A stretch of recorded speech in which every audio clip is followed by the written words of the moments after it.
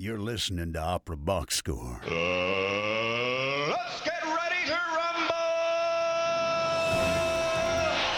Wherever you are, however you're listening, it's America's talk radio show about opera. It's Opera Box Score. I'm George Cedarquist, joined this week by Oliver Camacho, Matt Cummings, Weston Williams, and Ashley Hardgrave. What? Everybody? This week, we go inside the huddle with Heinz Field and PPG Paints Arena anthem singer Graham Fondry to talk all things opera as part of his postcard from Pittsburgh. And then friend of the show John Brancy returns to take a free throw on a shameful industry norm for operatic athletes during away games. Plus, in the 2-minute drill, Lemmy Pulliam makes history and breaks the limestone ceiling. Make sure you subscribe to our podcast on Stitcher and Spotify. You can click follow, or on Apple Podcasts, you can hit the plus sign. Get your voice heard, send a voice memo, or even just email us your hot takes, operaboxscore@gmail.com. Get that OBS beer coaster and the OBS lapel pin. Oliver Camacho. So I know we're going to talk about this in just a second, but congratulations to Giovanna Jacques for correctly predicting Amazing. the result Got it right. of the 2 World for Cup. 2. You I know? mean, Done. you're saying that as though you're surprised that our methodology would have yielded anything other than the correct answer. So Matt Cummings. I mean, like, maybe next week we're gonna have to be doing a special episode to bring you updates on full contact holiday travel, since everyone is frantically rebooking plane tickets to avoid that blizzard that's gonna take the whole Northeast offline. Is that you too, Weston Williams? Well, I'm going to be scrambling to get this episode done before all the power goes out for the rest my of Chicago Lord. winter, which will last about 3 years probably at this rate. I just wanted to say thank you to Messi and myself for being equally as important to Argentina's win in the World Cup this year. Yeah. They couldn't have done it without you. Pray tell who's this? Why, it's Ashley Hardgrave. It's been 84 years. Hello, boys. I've missed you. Hello, listeners. We're med now.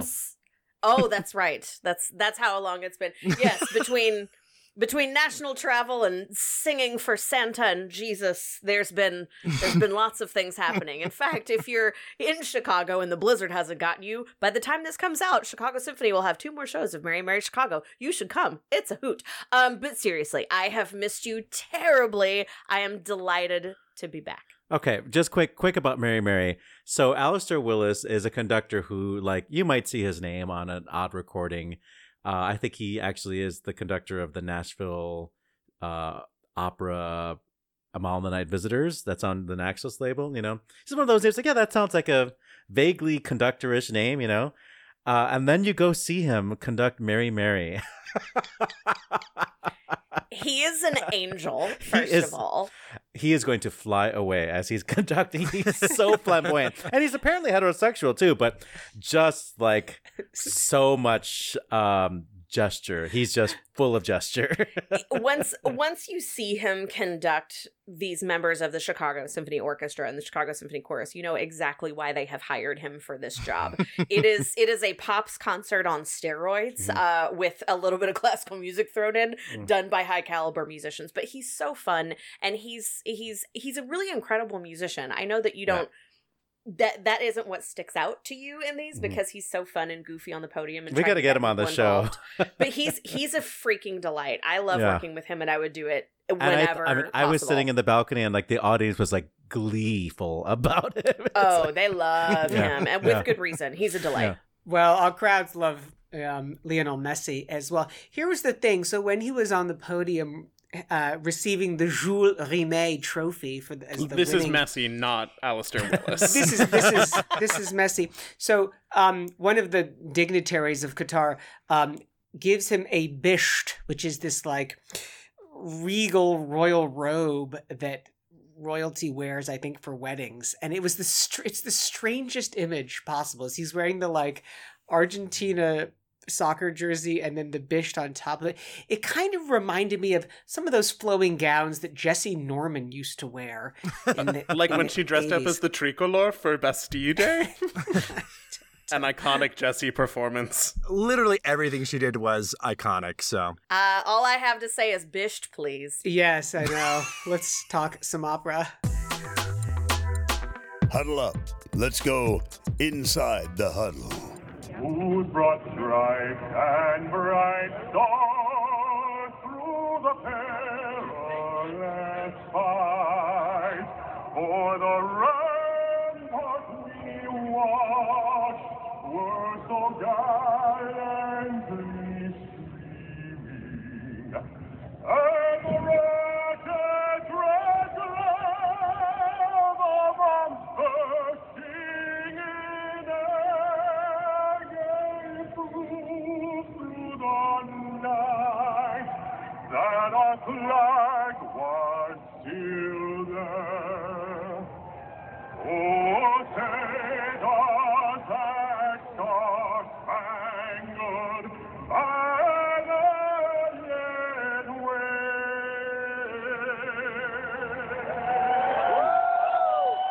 That was the national anthem at Ben Roethlisberger's final game as a Pittsburgh Steeler. All right. On weekdays, he's the director of programming for the Pittsburgh Cultural Trust. On nights and Sundays, he's been singing the national anthem for the likes of the Stillers and the Pens. Baritone Graham Fondry joins us from Pittsburgh. All Graham, right. great to see you. Look at that deep voice. Oh my gosh. Oh, yeah. I had a cold last week, so I'm nice and low, ready to compete for those jobs all of a sudden. Ashley notwithstanding, I'm just surrounded by tenors all the time on the show, so it's really refreshing to hear this octave range for me. Oh, hey, great. Hey, I'm always willing to leave a tenor behind, so that's, I think that's great. Graham, My thanks for dad's being a on the tenor. show. I love tenors. My dad's a tenor. I'm all for tenors. Yeah. Before we get to the day job, I want to start with the anthem. So there you are, January 3rd, it's Big Ben's last game. Yeah. How important is that to you as a sports fan, but also as an artist, singing the anthem? Right. Well, the interesting thing was that I was kind of on deck to perform with them at some point. It wasn't planned for that night at all. In fact, maybe the week before, the Steelers called up and said, hey, we actually had a cancellation on January 3rd. Do you think you could step in and help us out? Because they knew I used to be the Florida Panther anthem singer for years. So I said, sure, I'll do it. But I was really sick, extremely sick. And I thought I should be all right by the game. But, I was playing it. I was doing it really close. And then someone said to me the next day, they said, you know what? We heard that Ben Roethlisberger might actually retire. That might be his last game. And I said, wait, what? And it was Monday night, right? So that all of a sudden got the pressure up, and I started taking all the Zicam, and I started doing all the steam and everything else like that, trying to how's the voice today? Oh, not there. And and then it ended up being a big deal. I started getting all these calls from everyone. Hey, this is happening, and it's going to be Ben's last game, and it turned out to be much bigger than I thought it was going to be. And then what ended up happening, which was really exciting, ended up being about 18 degrees on the field, but very windy because we're on the river. And great singing weather. They had, right, exactly. And they had me down there with no jacket, no nothing, waiting forever to go out and sing.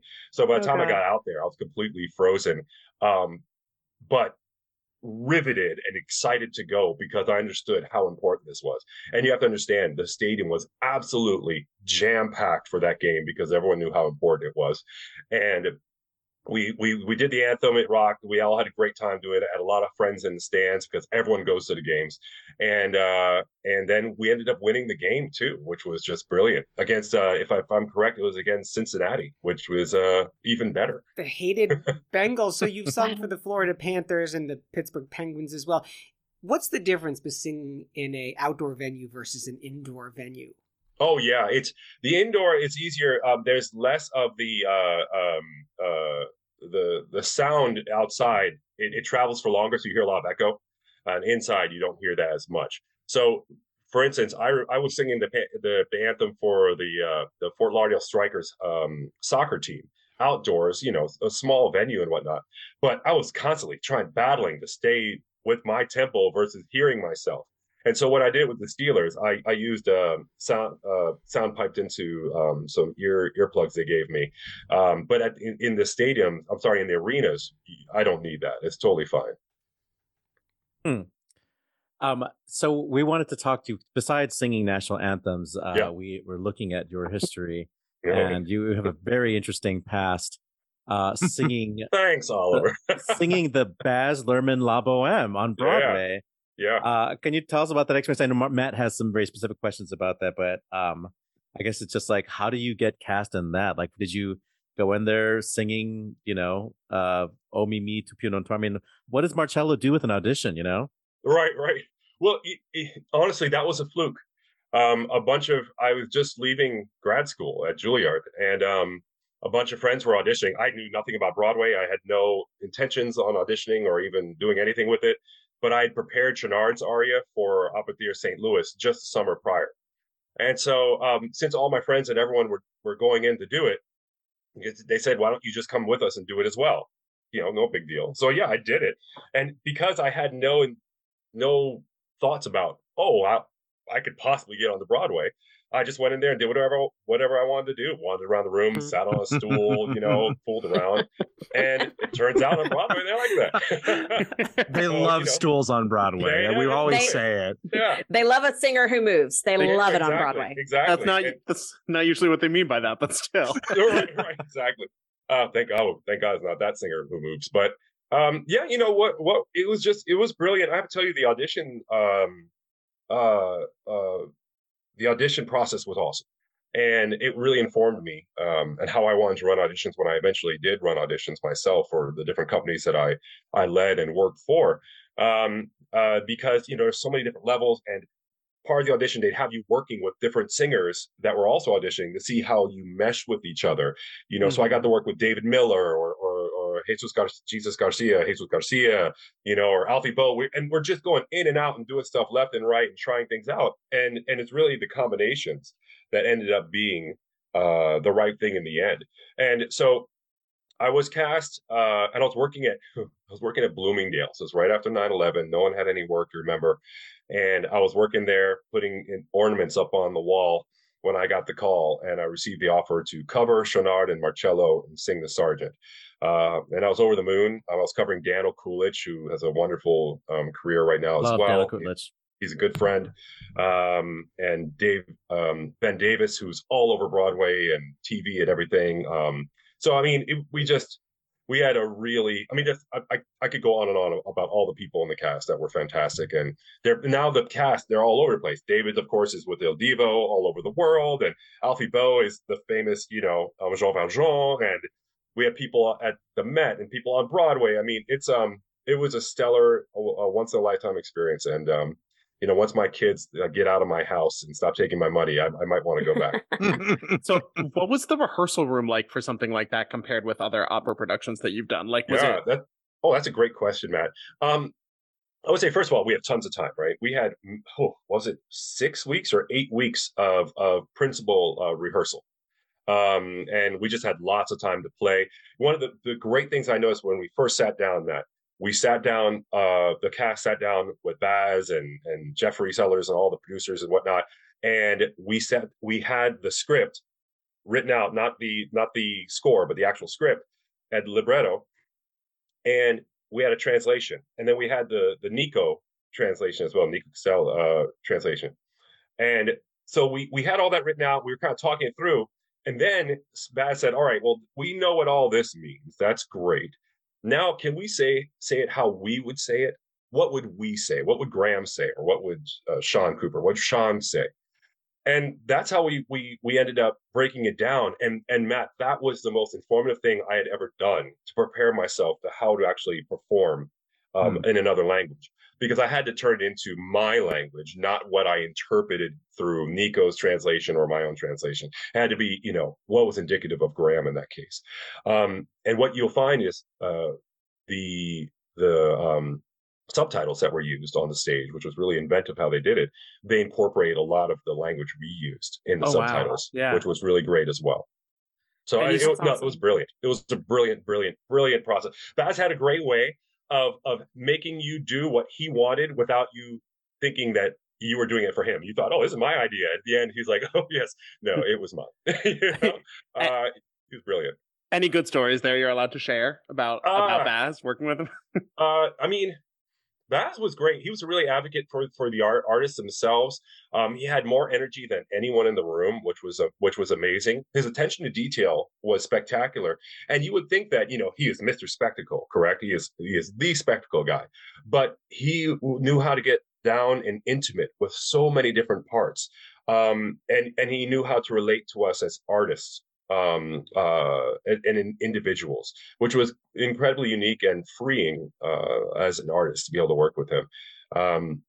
There were lots of hijinks, as you could probably imagine. There were a lot of crazy things that happened, and there was bloodshed sometimes. And yeah. I will point out that we actually had a masseuse in the basement before shows, which I did take advantage of that a couple times, and that was one of the perks that and meeting famous people were two of the big perks.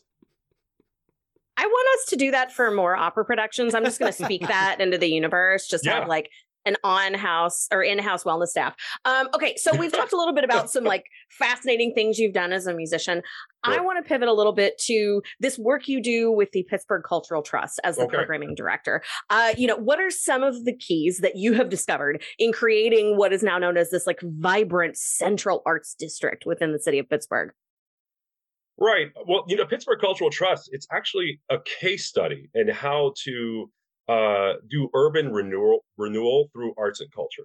And in this case, what the Pittsburgh Cultural Trust did so well, and the people who created the trust, as we call it, they identified a need, and then they identified resources that could potentially serve that need. So in this case, the confluence of both the need and the resource happened to be a downtown red light district, believe it or not. I'll tell you stories about what we found in some of these buildings. I bet you can. Yeah. A downtown red light district that also had great theaters downtown, including what we now call the Benedum Theater, which is our 2,800 seat theater, which does opera and Broadway and ballet. And so we had a lot of real estate. We had some great theaters that were already downtown. And so the people who created the trust, including Carol Brown, who was the first executive director, said, we think that we can help revitalize this area, transform it into a cultural district. And the technique used was, what they do is, of course, they buy buildings, they stabilize them, right? Some buildings are falling apart, but they have historic facades and whatnot. If there are undesirable tenants, you read red light district. When the lease is up, you don't renew the lease, and you hold on to that space and try to do something with it. So it's going to be empty for a while. Can you create a theater in there? Can you create an art gallery in there? Can you make space available for art partners from the region to come in and perform in the district, to have a home in the center of downtown? And it turns out it was a really, really reliable way of taking this area that was near blight and revitalizing it and making it quite relevant, and then a shining example of how to use arts and culture to help enhance the experience of everyone in a downtown area. It's an idea that I've brought to some leaders in Belize, Central America, where my mom's from, because Belize, the city of Belize City, I should say, has a downtown area that is really struggling. And my thought is, Belize is really heavy in arts and culture. Maybe this type of model could be the one to help revitalize that area as well. How would you say Pittsburgh compares as an artistic city to places that like Belize City, or even any other place you've lived or had experience in? Right. What sets it apart? What makes it the same? Wesson, I have to say, I was shocked. My wife went to CMU, Carnegie Mellon University, for voice. And she went to Manhattan School. And when we met in Miami, she talked about Pittsburgh being such a wonderful, wonderful, vibrant city. And all I could think about was Steel Town, from back in the 80s and 70s. And also being a Dolphins fan, I thought, I don't know. It's like saying, hey, let's go to Jersey. The Jets are great. No. But when I received an offer to come work up here and we moved up, I was shocked literally shocked at the amount of arts and culture available per capita. It was staggering. And, I lived in New York City. I lived in Miami, Florida, San Francisco, these great art towns. But what you had available, okay, the Pittsburgh Cultural Trust itself, we have over 2,000 activations a year in downtown Pittsburgh. That's just us. And there are so many other arts organizations, too, that work in the region. So, I heard one board member say to me one time, one thing he loves about Pittsburgh is any given day you can get up in the morning and start going to arts activations, and you'll do it until you have to go to bed at night. There's always something for you. Graham, I want to do a lightning round here before we let you go. First and foremost, we're dropping names. Morris Robinson. What does that name mean to you? Mr. Morris Robinson. One of the more phenomenal human beings I've met. I mean, obviously a stellar singer, but also like a brother. I'm not saying that because I'm special. He treats people that way. He's that type of guy. He's a mensch.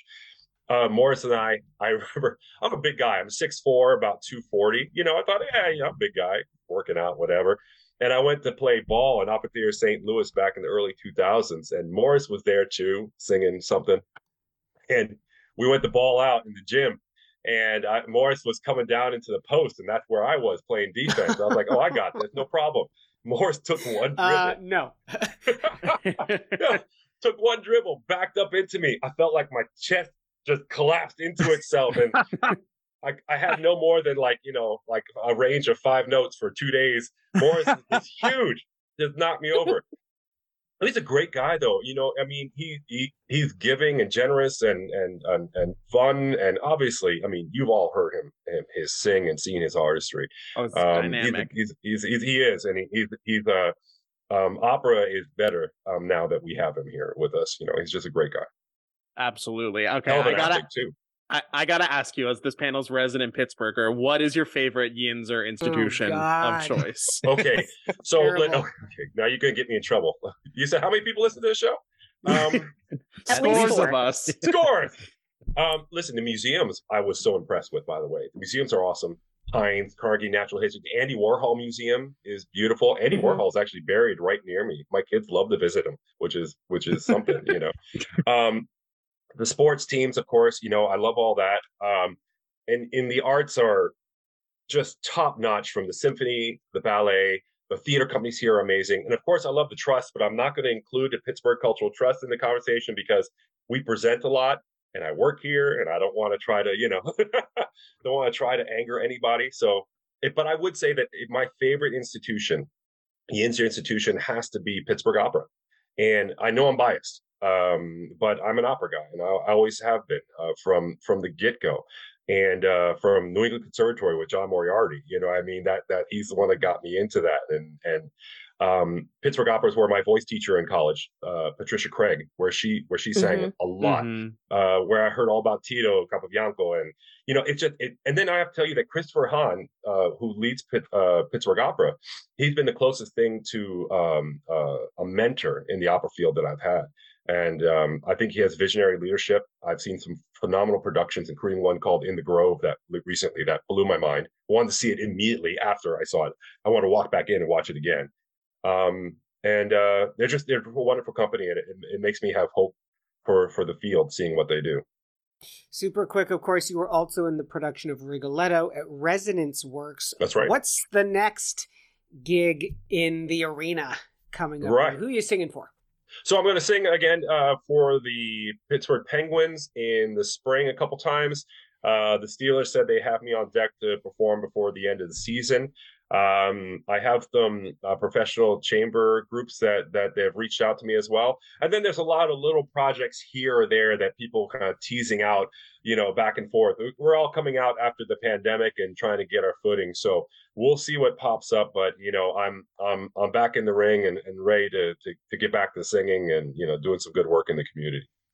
Graham Fondry is the Director of Programming for the Pittsburgh Cultural Trust. And he knows more about Pittsburgh than I think I'll ever forget, probably. Graham, thank you so much for being on the show with us. Hey, it's a pleasure being here. Thank you all for having me. I really do appreciate it. Thanks again to baritone Graham Fondry for hanging out with us. I thought that guy was going to be wearing like all of his like Steelers gear, even though we're not a video show. I did notice him gently mopping his brow with his terrible towel, though. I did see that. It was there. I mean, he just had basically Matt's 24/7 Pittsburgh garb on. That it's actually required dress in the city of Pittsburgh. You have to be wearing at least one article of black and gold within a 24-hour period, or they come get you. Feels right. Ashley, college football is just like a weird place right now. It is a banana crackers place to be at the moment because we're technically like we're out of the regular season. We are thoroughly in the throes of bowl season for all of the tertiary and quadriary bowls that happen.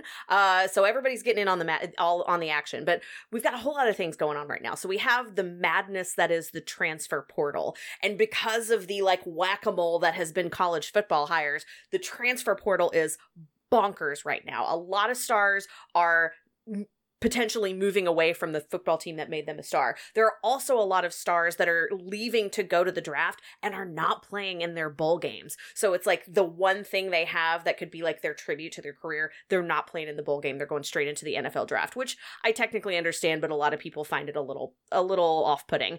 But then you've got all of these famous people that are being hired and moved around into college football head coach positions. So Drew Brees of New Orleans Saints fame just got hired at Purdue. Is it because they have the same color scheme? Who can say? But it's a very interesting hire. Then you have Deion Sanders, who's leaving the HBC Jackson State that he just coached to an almost championship this weekend. And apparently he's also leaving his son, who is not coming with him, and he's going to Colorado to coach the Buffs. So it's a weird time to be looking at and be a fan of college football right now. But of course, it is bowl game season. So the only thing that I care about is that the Razorbacks are playing Kansas in the Liberty Bowl, and I will be giving an update on the next OBS about that game. Yes, the Liberty Bowl. Fantasy football update. It's a bye week for the OBS team because we finished first overall in the whole thing with Opera Philadelphia. So we're just waiting to see who we're going to play next week. By the way, in our Friends and Family World Cup bracket, my son won the whole thing. So good job, son. I don't know how the young man does it. Hey, pass me that ball. I want to shoot a free throw. Free throw.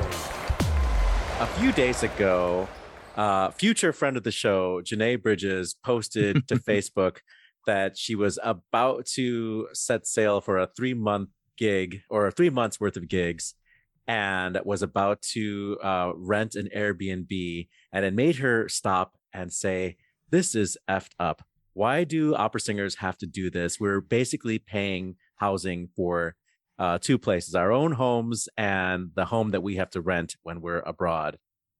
And she says, no, I don't want to rent my apartment out while I'm away. I shouldn't have to. I'm not a trust fund baby, so my parents don't support me while I'm out there doing these jobs. My fee should not be affected if housing is provided. We should make sure that artists are treated with dignity and respect, and the fee should include housing. And this was shared 109 times on Facebook. She really did sort of like she hit a nerve. Yeah, everybody agrees that this is one of the most shameful norms of our industry that people don't talk about. And so I thought it'd be great to bring on an old friend of the show, not an old friend, a very handsome, young, very virile friend in the prime of his life. John Brancy, welcome back to Opera Box Score. Hello. So I saw you yesterday singing baritone, bass, I don't know what you call what you were doing, tenor, in the Messiah with Milwaukee Symphony Orchestra. And you happen to have a few minutes available today to talk about this, but you're also passionate about this. So because I saw you also share this on your social media. Okay, I'm going to throw a Hail Mary on this one. This is some... There you go. You know, in the 21st century, in the 2020s, in the 21st century, we're well into it now.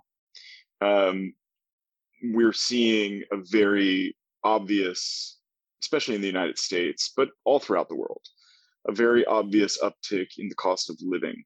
And it's, and simultaneously, the sort of stagnation of fees.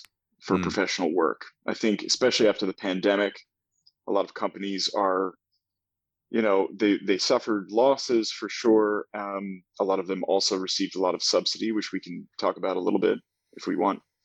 But I think we're seeing this kind of like perfect storm of scenarios occur, and then also we have this large supply of amazing talent coming into the industry with less and less work coming. So this is a kind of a perfect storm of things that are happening all at once. But one thing that's really important is the quality of life of the performer when they are on a contract, whether it is a young artist or a traveling freelance artist who's come to do a singular contract for an opera company.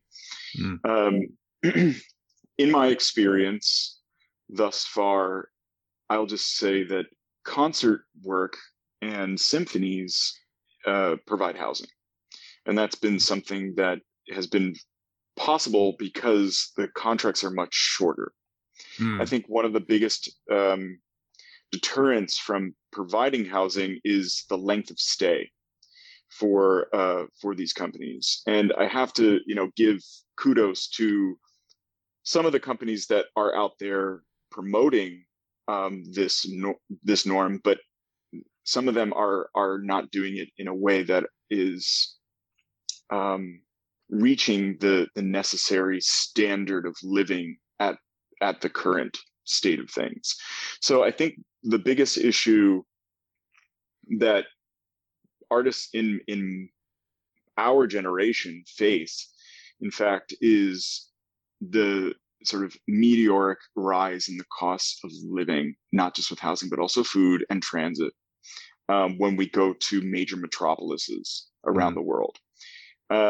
So if you're an opera company that's been around for a decade, many decades, definitely over 3 to 5 decades, it should be, I think, personally, this is my personal opinion, it should be prudent for you to provide full housing costs in your city for those incoming artists that are coming from out of town. And this is going to be also we're going to have to talk about union versus non-union, but this is something that needs to be said about the industry as a whole going to major metropolises throughout the world. I know that Matt and Ashley have some things to add to this conversation, but I will just shout out that Santa Fe Opera, friend of the show, they do a great job of, at least with their principal artists, giving each person, even Fenton in Falstaff had his own. Even Fenton, who's like, has maybe 10 minutes of music. No, it's longer than that, but it's not a gigantic role. Fenton had his own casita, like his own casita. He could have invited his whole family to stay with him to sing Fenton. I was surprised. I thought it's like, oh, you must be sharing with somebody. No, it's like my own place. So good on Santa Fe. Get Janae Bridges in there and treat her right. Yeah, I think in Europe, the singers, shockingly, unless you're in the chorus of a company or you're fested. Actually, I take that back. Not if you're fested. Unless you're in the chorus, you actually are not part of a union in Europe. So you're going there completely as a freelancer, and your rules and the way that you operate are really based on the country that you're working in, and their work labor laws. So we don't have a representative going to these companies, like a major body of artists, a union representative. I'm not saying our agents don't do this. This is something that also needs to be discussed. But we don't have a union that's saying, hey, these artists need this necessity, and it cannot be something that they pay out of pocket for. out of their fee that they're getting. That's a living wage, basically. It needs to be something that's over and above, and they have the means to do that there because they're dealing with government funding, which is different than the system that's here in the States, which is dealing with private foundational funding for the most part. So really, having a coalition, which exists, the Soloist Coalition. Yeah. Coalition. Got it. You're doing great. Coalition. I believe that they've tried to get something like this going. But in Europe, I know that the language barriers are going to be difficult, and also the work labor laws are going to make it so that it's not as straightforward. And because they're dealing with the government, they're requiring that the government fund them more so that they can have this. So I think there's a lot more to be done in Europe as a whole to make it possible. And I think that that's a larger scenario that's harder to tackle. But in the States, I feel as though we could have an opportunity to do a mass fundraising campaign. That's a nationwide effort, company to company, that everybody's signing up for, that is essentially putting together a foundation to ensure proper and safe and secure living conditions for artists. Who's going to lead forward. something like that, like Opera America? I think Opera America would be a good choice, honestly, if they prioritized artists over companies. Well, let's just zoom back a little bit to Janae's original post, and I'm going to pass over to Matt because I think that one of the reasons why it was it hit such a nerve with people is because of the diversity aspect of her post and talking about how, we know that she's one of the great artists of our time, but she's also a Black woman. And she says right there in the post that she's not a trust fund baby. And what were you were gonna dive into that aspect of it, right, Matt? Yeah, and not only that, but just like that she is a Black woman singer experiencing like an incredible career, and that this still is a continued barrier, even at the level at which she and you and many other of these singers, like other names in the comments of this post, whose names I recognize from posters that I've gone to see, are saying like it doesn't get any better once you get past the young artist phase. In some ways, it gets worse on it. Like, and singers like Reggie Mobley saying that this was a barrier for him to pursue an opera career versus more of a concert career, where it's it's a shorter, and they provide housing. Exactly. Yep. Yeah, yes, and same. I have said a few times, like, and these are some of the things that contribute to the factor of me not pursuing the solo career in the way that I had initially wanted to. I sound like a broken record, but this was one of the things. I had a job opportunity in front of me that was going to pay for my travel to go and do things. And it was in the, what I call the civilian world, the non-arts world. And then I had the opportunity to go like to New York for an audition. And then if I had gotten that gig, I would have had to have provided my own housing. And I was like, there's no, again, to echo, Bridget's sentiments, I'm not a trust fund baby. I was paying my whole way all by myself. And that was one of the things that, that sort of swayed me away from like, maybe this isn't something I should be pursuing, because rent is due whether I get the job or not. Like I gotta make these sort of things happen. Something that I want us to think about, and this is light years in the future, because yes, I love this idea of like a national fundraising campaign, some sort of a capital campaign. There were other things that were discussed in the thread about like, opera companies investing in like equity in real estate and finding homes, et cetera, et cetera. All of these I think are possibilities and great ideas.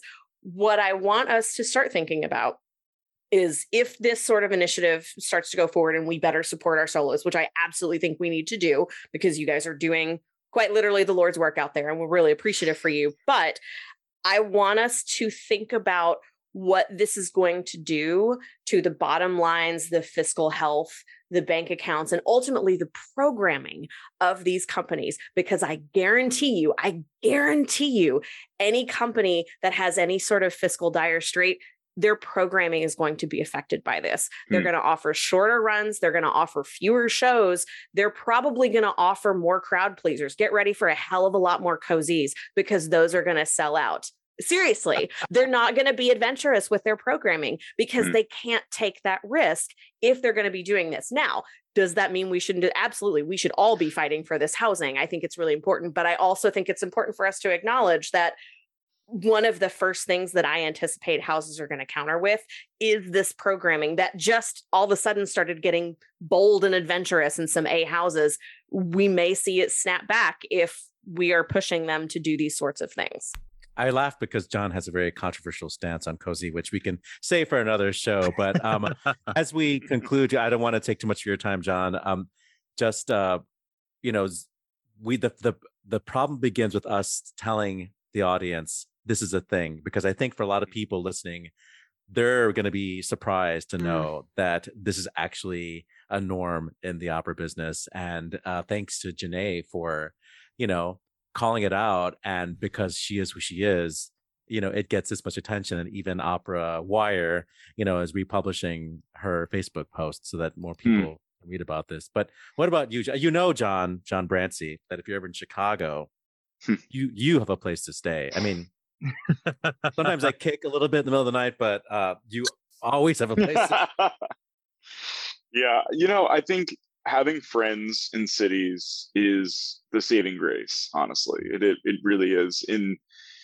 It shouldn't be something that we have to rely on, but if we could find a happy medium where it was, if there was a coordinator or a person that was at the company acting on behalf of the artists in this manner, not just in the house but outside, and there are people that do incredible work at companies that are administrators, and I don't want to throw all of them under in this comment because it's not fair, but to find a way to get creative, I guess, on because I recently also saw another really, really prominent soprano was talking about pet sitting, like as an option, and becoming a pet sitter and using that app. I don't know the name of the app, but there's an actual app where you can sign up to become a pet sitter.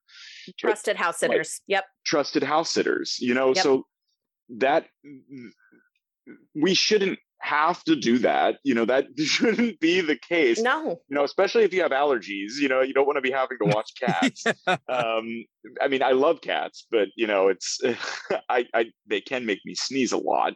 But if there is a way to develop as well as this kind of like capital campaign, but to develop a directory and a database of people who have open housing that are willing to share it and make it available, that it's a step in the right direction. I know that that's not getting a fully furnished apartment with a view of the Bay Bridge and and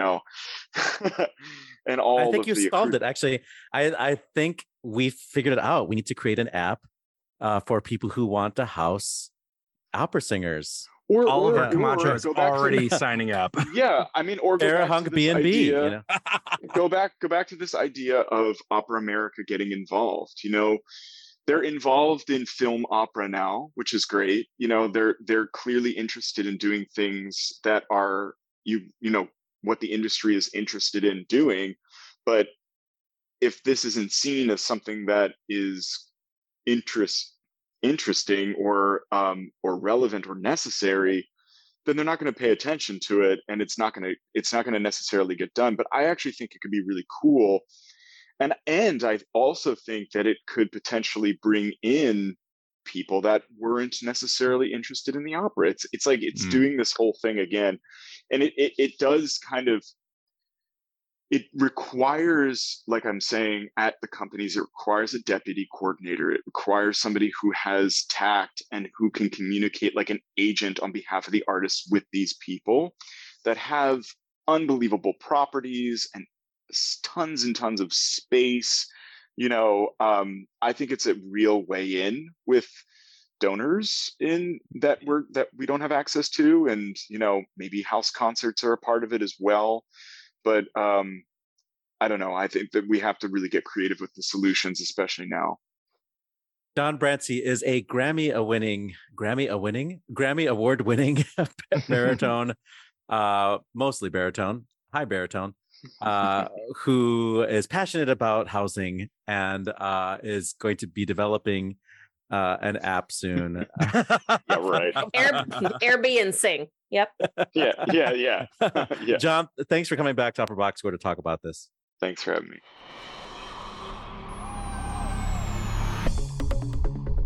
This just in, the 2-minute drill. All right, listen up. Here's everything you need to know about what happened in Operaland this week. On December 17th, Lemmy Pulliam jumped in for Brian Yade as Radames, making history as the first black man to sing the dramatic tenor role at the Met.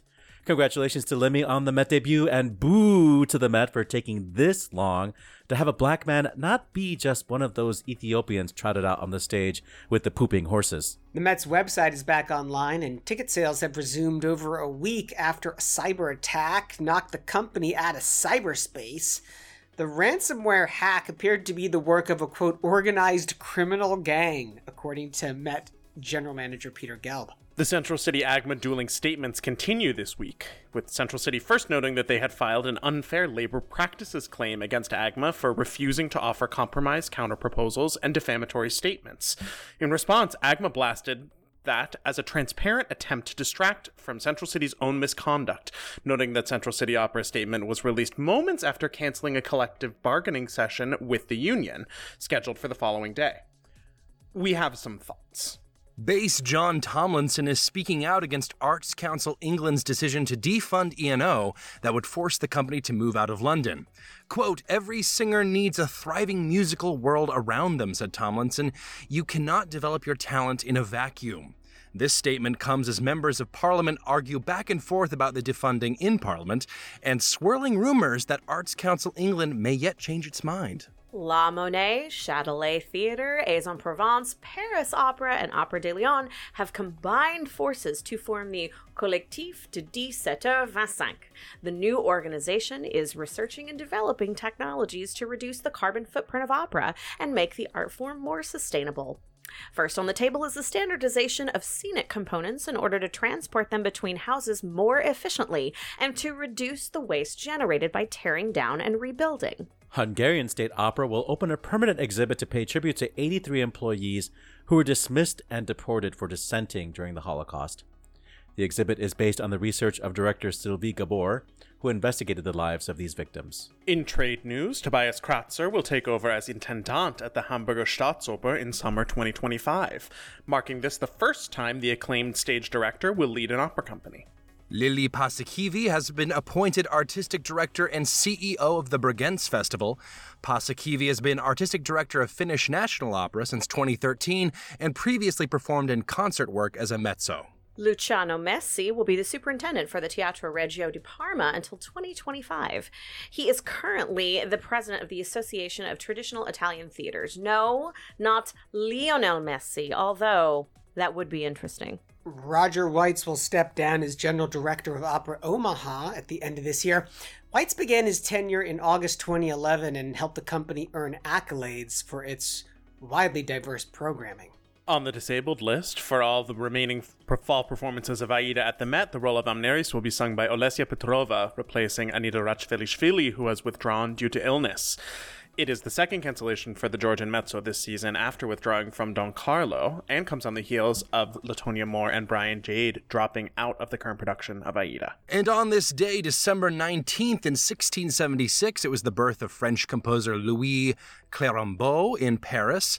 In 1745, Italian composer Giuseppe Giordani of Caro Pio Ben fame was born in Naples in 1745. In 1881, it was the first performance of Massenet's Hérodiade in Brussels. In 1888, Hungarian-born American conductor Fritz Reiner was born in Budapest. In 1890, it was the first performance of Tchaikovsky's Pique Dame. In 1931, American pianist Dalton Baldwin was born. Happy birthday to American harpsichordist and conductor William Christie, born on this day in 1944. And happy birthday to German baritone Olaf Baer, born today in 1957. In 1991, it was the first performance of Corleone's opera Ghosts of Versailles, which had its premiere at the Met. And that's your 2-minute drill.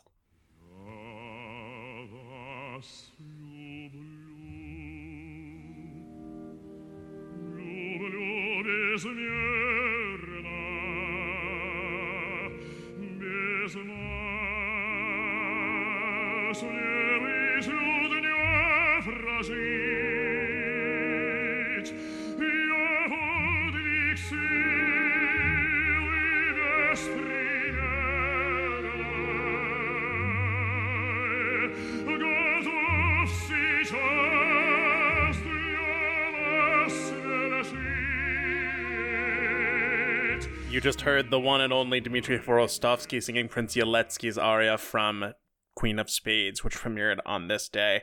And we actually just passed the 5-year anniversary of his death a couple weeks ago. Can you believe it? Time flies by when you're in multiple world-ending crises. But So I mean, true. I remember that show we did 5 years ago. We were on air at that point at WNUR, and yeah, God, that was a tough one.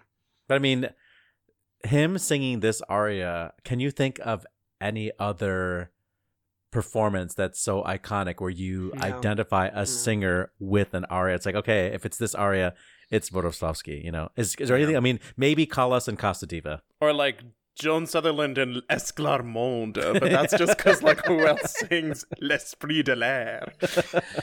Last, on this day as well, on this day in 1917 was the first game of the first season of the National Hockey League. Oh, interesting. Nice. It was all Canadian teams at that point, and now there's like I'm shocked. 32 NHL teams. So, all right, Original Matt, 6. Matt, CCO versus AGMA. Help. Just make sense of it. I like it when Matt gets sweaty, so I want to see what he has to say. Like, not a lot has actually happened since we talked last week, except that Central City has decided to like try to hand wave their way out of this, probably because they heard how worked up we got on this show in particular. They were like, oh, Opera Box Score's coming for us. Yeesh. coming in hot. And so they're trying to file an unfair labor practice, an unfair labor practices complaint with the National Labor Relations Board, which is not known to be particularly pro-management. So I kind of don't see why they think that that is necessarily going to help them if it's as transparent of a bid to just distract as it seems like it. Because the things that they allege are that AGMA is demanding the removal of the lead Central City representative, which, if they're saying that she behaved inappropriately, like, would be totally within bounds. It's not unlawful, as they're trying to state. Making false and defamatory comments, we'll see. Refusing to offer compromises and counter-proposals to Central City. Well, Central City, really, the ball is still in their court because they haven't responded to AGMA's proposals from almost 3 weeks ago now. And the whole reason why this open letter went live is because Central City is trying to run out the clock. And they disappeared in the middle of a bargaining agreement and were in caucus for 3 hours before discontinuing the talks. According to AGMA, that was the last meeting that they have had, and Central City canceled the upcoming meeting that they were supposed to be having the day after they released this statement. It also should be noted that Central City has engaged Littler Mendelsohn, which is a law firm that specializes in management side labor negotiations. This is the law firm that Apple hired to try to crush unions. This is the law firm that Starbucks hired to try to crush unions. I really don't think that we have to extend them the benefit of the doubt here, because there is not a single sign in this statement to me that they are acting in good faith. Yep. That's my piece. You got it, Matt. Yeah, this is just one of those things where it's only going to get nastier, and Central City's definitely digging its heels in here. So we'll see what happens. How dare you not respond to our offer where we tried to cut sexual harassment protections for our singers? What's your compromise position? Yeah. What? Yeah. Like, an absolute mess. Can we be in the real world, please? Like, come on. Well, and they're one of the, isn't their company like one of the founding members of AGMA, or like has one of the longest relationships? Yes, they're like the 5th oldest house in the States, but yeah, they have like a long-standing relationship with AGMA. This whole thing is very bizarre. They just keep leaning back on that. That's what they say every time they get criticized. Just like, we're so proud of our long history with AGMA. And I'm like, well, you have a funny way of showing it. Yeah, well, and I mean, a lot of this swirls around, you know, their mention of Pantos, the leader at CCO, and being like, under her leadership, all of these problems have been happening. We fear that negotiations can't go on. I think that's where they're getting this like defamation, blah, blah, blah. But the thing about Pantos is like, one look at her LinkedIn lets you know a couple of things. Number one, her last 2 employment tenures have been real short. And 2, you know, she's like, she taught at Babson. She's got an MBA also from Babson. She's this like certified fundraising professional. It's like, someone who ostensibly knows this much what they're doing, if what's happening under her is what they say is happening under her, like it doesn't make sense. It does not make sense. I am still trying to wrap my head around the like Met website takedown. Like, I just like, why? Like, why would you, like, let's be honest, like the number of people who care about opera in this country is phenomenally small. Well, why would you do that? Well, presumably, if Peter Gelb's statement is accurate, it was a ransomware attack, which is pretty common. Like, any company could get a ransomware attack like that. And, like, I think that it's not a matter of the prominence of opera. It's the fact that the Met is the largest performing arts organization in the United States. They've got money to pay a ransom, you know, in theory. Little do they know. And I also think that it might be an attractive target, too, because, you know, a lot of the higher-ups at, you know, the Met, a little bit more conservative, a little older, a little bit more susceptible to the occasional phishing email, perhaps. There was also the speculation that we mentioned last week that does seem to be just speculation at this point. It could have also been a targeted attack from Russian cyber attack, because, you know, the Met has been very specific Russian soprano who didn't. Edit Trepko personally hired. If they can't buy tickets to see me, they can't buy tickets to see anyone.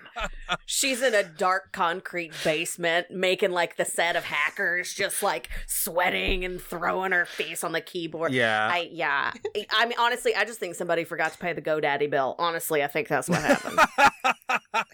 They send you an automated reminder, so I don't know why.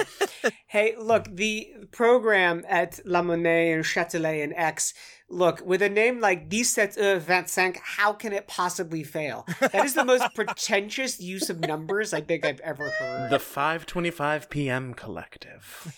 Yeah, 5:25. I'm trying to figure this out. Does that mean anything? Like, what have I missed here? 5:25. It feels like a colloquial French expression none of us understand. Is it like the clock is ticking on climate chaos? That's what I was wondering. Is like, are they like, it's 5:25 before our climate change midnight? It's a very specific time, though. I don't think French people work past 5 o'clock. So there you go. Yeah. There you go, Yeah. Oliver. Yeah, that's absolutely Yeah, who knows? I think this is a really cool initiative. I just want to say I really, really like, because I see a lot of arts organizations, not just opera companies in general, talking about like, we want to think about climate and like sustainability and stuff like that. But I was really excited to see they had some kind of actionable stuff right off the bat with the standardization of sets and stuff. I'm like, wow, that's a very concrete idea that they could start right away, you know? And that's, you know, I think that's probably the biggest waste, is the rebuilding and taking down and transportation of these huge sets. So figuring out a way to reduce that carbon footprint in a very actionable way was really impressive to me. Obviously, just a start, but like I think it's really cool idea. It is actionable, although if you're not in metric, do you still get to take part? I don't know about that. Tobias Kratzer taking over in Hamburg. What a great hire that is. He kind of came onto the scene in 2006 and 2008. He won a big opera director designer competition then. This feels like a really good shift. He's done some fantastic work, and I mean, he's got a couple of years till he takes over Hamburg. That's a big, important house. Wow. And then on the way out, Ashley, Roger White's in Omaha. Yeah, speaking of people who have done some great work, you know, I mean, we know him now as this face of Opera Omaha, but you know, he's really had a larger impact over the greater Midwest over the course of about 2 decades. Because before he was at Omaha, he was at Chicago Opera Theater, and he did some amazing work there, put some really incredible systems in place, and helped COT become known for, you know, the Brian Dickey years, as they were called. But in addition to being like a good administrator and a thoughtful programmer, he's just an excellent, excellent human. And he deserves to get to rest and do whatever he wants because he has served the Midwest opera scene very well. Mm-hmm. Thank you. Oliver, take us home with Lemmy Pulliam. I mean, what else to say? I mean, he's a fantastic singer. He just sang Otello with Cleveland Orchestra, I want to say, and everybody's just raving about just the voice that this guy has, like gorgeous, incredible pipes, dramatic, formidable. And yeah, I mean, I don't know how many black tenors there have been in the history of opera, the recorded history of opera. We know that Russell Thomas sings Radames. The Met could have engaged Russell Thomas to sing that role years ago. It seems like this happened by accident. I don't know if like Lemmy was actually scheduled for this particular run, but it happened, and it happened, you know, by happenstance. So at least it happened. I just think of so many times the Met has done Aida, like so many times. Yeah, this really. was genuinely shocking that this was the first one, the first black person to sing Radames at the Met. I didn't even expect that one to be a glass ceiling we had to shatter, but here we are, I guess. Let's wrap this show up. Good call. Bad call. On Opera Box Score. Good call, bad call. To wrap things up, started off with Oliver Camacho. Well, we were going to treat the audience to our reconsideration of Christmas albums. And I have to say, for my other job, I've been listening to a lot of opera singers singing Christmas, and I am going to come to the defense of Jonas Kaufmann. You heard it here first. I think that It's Christmas Literally. is actually a fantastic album with some missteps, but it's a 2 CD set. It's a comprehensive collection of art song and Christmas music, and there's only a few tracks that are cringe, but actually it's those cringe that make it actually so delightful, because it's like, what were you thinking? And you actually don't want a lot for Christmas. I don't want a lot for Christmas. I don't know why he's a vampire all of a sudden, but now I want to hear that. So anyway, that was a little more like Count Chocula, but anyway. I know that he's been, derided for this album, but I think it's actually it's a pretty good record, and he sounds great, and there's a lot of music on here that he sings very, very well. To be fair, I'm not sure so. that anyone has heard any of the songs from it other than his cover of All I Want for Christmas Is You. It's all I want to repeat. Matt Cummings, what's your holiday pick? I mean, I was also going in the recording recommendation realm because I know at this time of year it's Messiah season, and there are so many recordings out there, and they are very, very different from each other. So unless you have a good idea of which one it is that you want, it can be really intimidating to pick one. And I want to cast my vote, if you're still looking for one and are looking to get down with some awesome choruses, for the one with Emmanuel Haïm and Le Concert d'Astrée from, I don't know, maybe 4 or 5 years ago. I think that Lucy Crowe and Andrew Staples are really exemplary as the tenor and soprano soloists in particular, and I like a fast Messiah, and this is a zippy one. Honorable mention would go to the Apollo's Fire one with Oliver's Bay, Amanda Forsyth. That's the soprano solo. Weston Williams got a holiday rec for us? Yeah, I mean, I feel like I don't actually listen to a lot of Christmas music by myself. It should come as a surprise to no one based on what I listen to that I'm more of a Halloween sort of listener of seasonal music.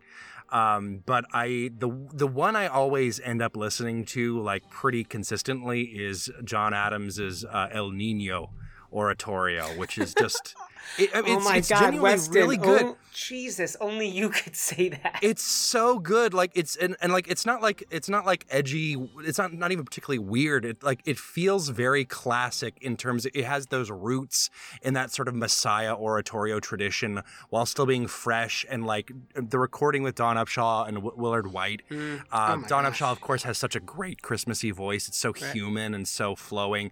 It genuinely works. I mean, obviously there's some moments of fire and brimstone that might not be everyone's cup of tea, but most of it really feels, it just settles so nicely into the Christmas season for me. And that's the one I always go back to. I recommend it. Ashley Hardgrave got a holiday recommendation for us. Well, I have a couple. I think our listeners should scroll back to our episode from, I think, 2 or 3 holidays ago, where we talked about all of the different versions of the Messiah, including the Quincy Jones produced album, including the contemporary Christian rock gospel version of the Messiah. It is a humdinger. It's very delightful. But if you're talking about what's in my rotation, it's almost always going to be Barbra Streisand's 1967 album, her Christmas album, and also Boyz II Men's Christmas interpretations. Both Jingle Bells? Really, really hard. Let It Snow. It's such a good song. But what I want to do is close us out with a good call and a moment of inspiration for the opera world. So there's this guy at the Philadelphia Ballet. He's a board member. His name is Lloyd Freeman, and he has started this thing called Daddy and Me initiative at the ballet. Yeah.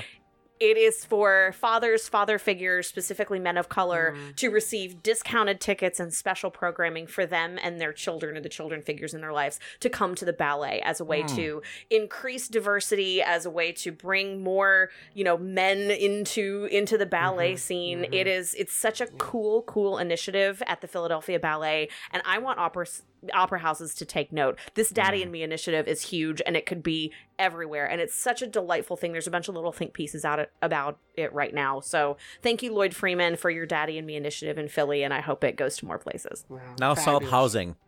Yeah. I do have it on good authority that everything was beautiful at the ballet. I've heard that. My holiday recommendation is Festival of Nine Lessons and Carols from King's College, Cambridge. That is a holiday tradition in our family, to listen to that live stream. For me, there is nothing like Christmas than the voices of boy sopranos and those men at King's College singing just some fantastic repertoire. Always a newly commissioned carol as well. You always want to keep your ears open for that one. That's it for this week's edition of America's Talk radio show about opera. Our announcer is Norm Waddell. He's at normwaddell.com. Make sure you subscribe to the podcast on Stitcher and Spotify. Click follow on Apple Podcasts. Hit the plus sign. Send us that voice memo. Email us your hot takes, operaboxscore@gmail.com. You're going to get the OBS beer coaster and the OBS lapel pin. You can find links to everything we've talked about on our website, operaboxscore.com. It's also where you can put your money where our mouths are. Help us cover our annual budget. It's around $1,000, by the way. Just use the link on the donate page. Our creative consultant is Oliver Camacho. Our audio editor is Weston Williams. For your co-hosts, Matt Cummings and Ashley Hardgrave, and our guests, Graham Fondry and John Brancy, I'm George Cedarquist, asking you to continue the conversation about opera as you back up your data and change your password from MET12345. We're back with a slate of all new shows starting January 12th. You're going to get more opera headlines, more hot takes, and more 100% accurate predictions on all the sports matches. Join us.